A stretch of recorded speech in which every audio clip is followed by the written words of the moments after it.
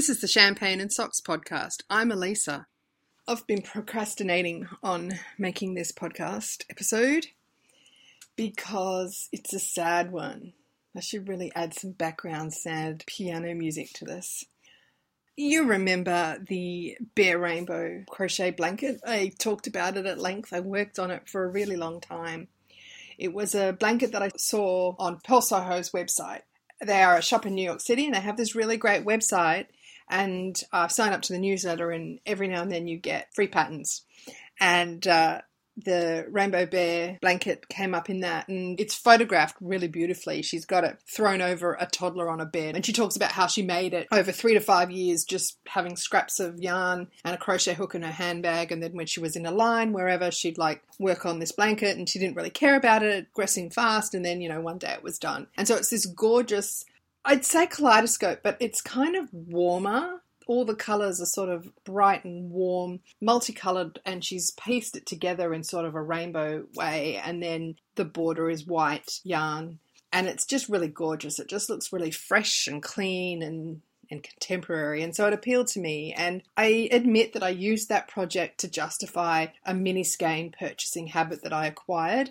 And this meant that I could try all kinds of different dyers and yarns. And I had subscribed to the Knit Crate mini skein box for a while, about a year. And then when I stopped there, I've picked up a Space Cadet Creations mini skein subscription. So each mini skein kind of made maybe two, definitely one square and sometimes a second one, or I fiddled around with them and I made combination ones as well. And I worked on this blanket for quite a while, a year and a half.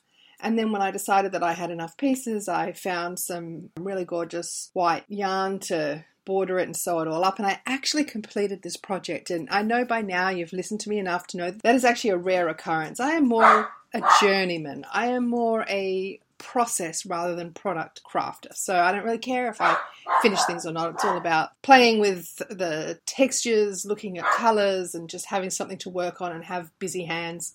It's not necessarily about finishing things. So I finished this blanket, and my plan, I guess, was to sort of drape it in that kind of Vogue magazine style across the bottom of my bed, except my husband's not really a Vogue living kind of guy, and it never really stayed there. And then I think my plan was eventually to fold it up and put it on a top shelf above my To Be Read bookcase, as it used to be. It's no longer my To Be Read bookcase.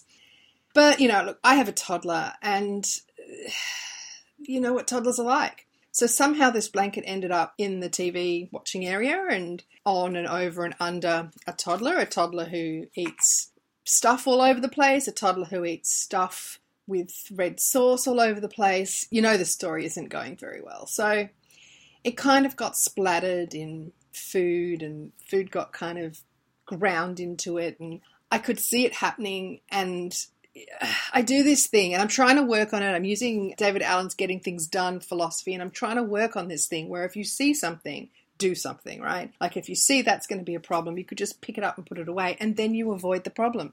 Rather than walking past it and going, that's going to be a problem. Walking past it and past it for weeks on end going, that's going to be a problem. And that's a lot of time and energy that you're spending on something that you could have averted by just picking it up and putting it away.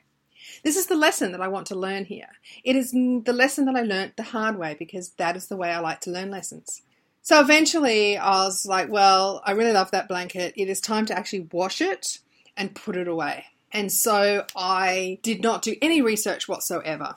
I kind of had been avoiding addressing the problem because I thought maybe some of those yarns would run, and I just didn't want to go down the path. But I didn't.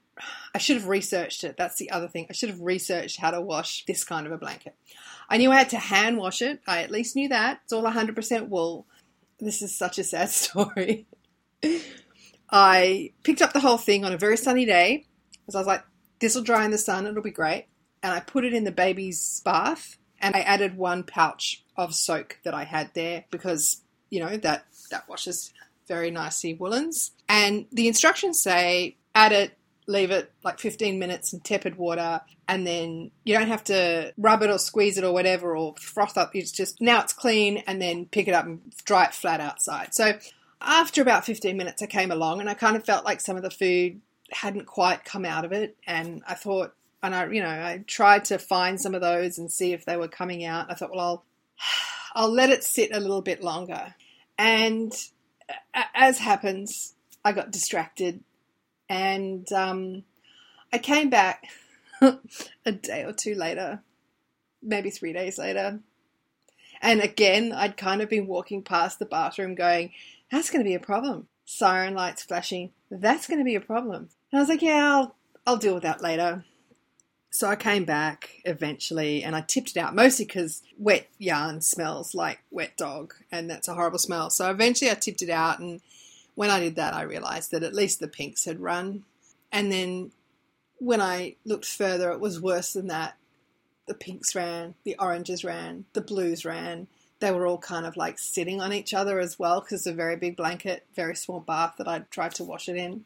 And then like I couldn't even look, and I'm not even sure if I've looked now to the full extent of the damage because it's so terrible.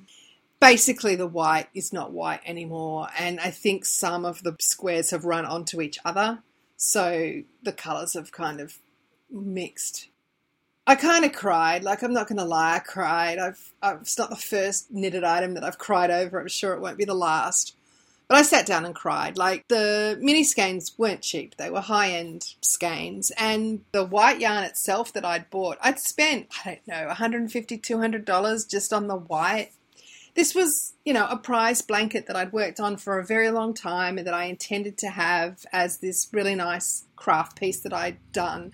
I'd kind of envisaged, and this is where the other Elisa comes in, throwing it over some winged back chair, me underneath it, hot chocolate, reading a book on a rainy Sunday afternoon. Yeah, I mean, I never do that anyway, but still, the blanket is possibly ruined.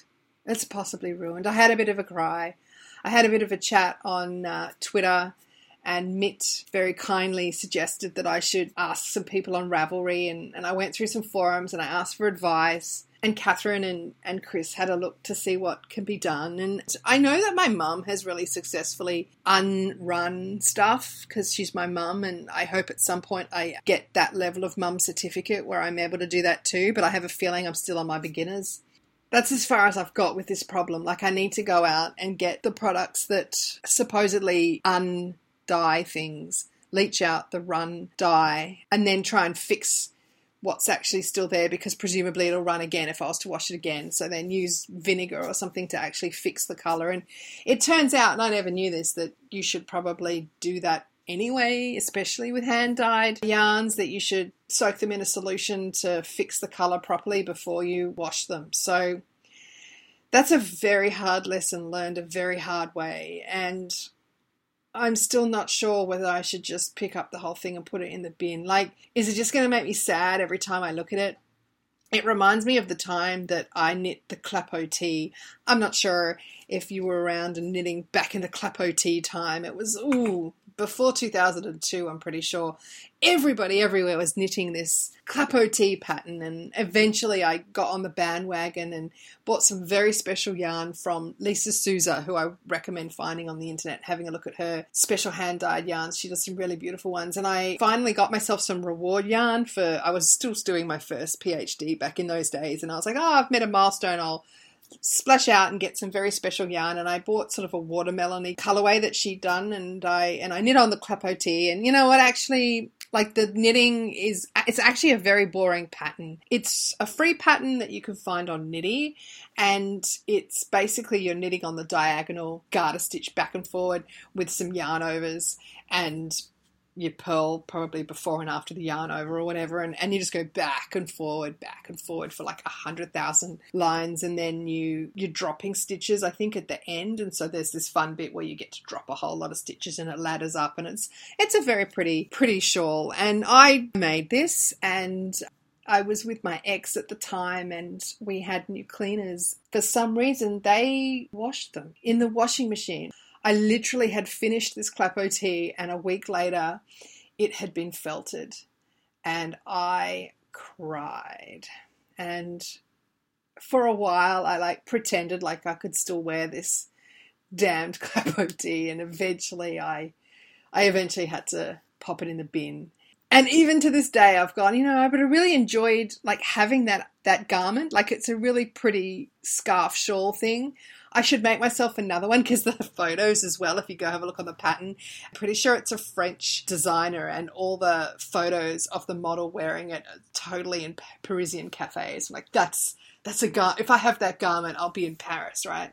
So I keep meaning to replace it, and yet I don't know, can you ever revisit a pattern where the object has ended up so badly? I mean, is there any way? There's no way I can replace the Rainbow Bear blanket. Like I can't use the one that I have now, and I can't replace it either. And so it's this like horribly tragic love affair that ended in some kind of homicide. And that's the tragic story of the Rainbow Bear blanket. You've been listening to the Champagne and Socks podcast, a twice-weekly podcast of all things craft, dropping Tuesdays and Thursdays. You can now subscribe via iTunes, leave a review if you like, join the craft circle and tell us what you're working on this week. Email me at champagneandsocks@gmail.com or find me on Twitter as Champagne Socks. I'm over on Ravelry as Girly Jones. Also find the Ravelry group, Champagne and Socks. Finally, photos and links for this episode can be found in the show notes at champagneandsocks.com. Speak to you later.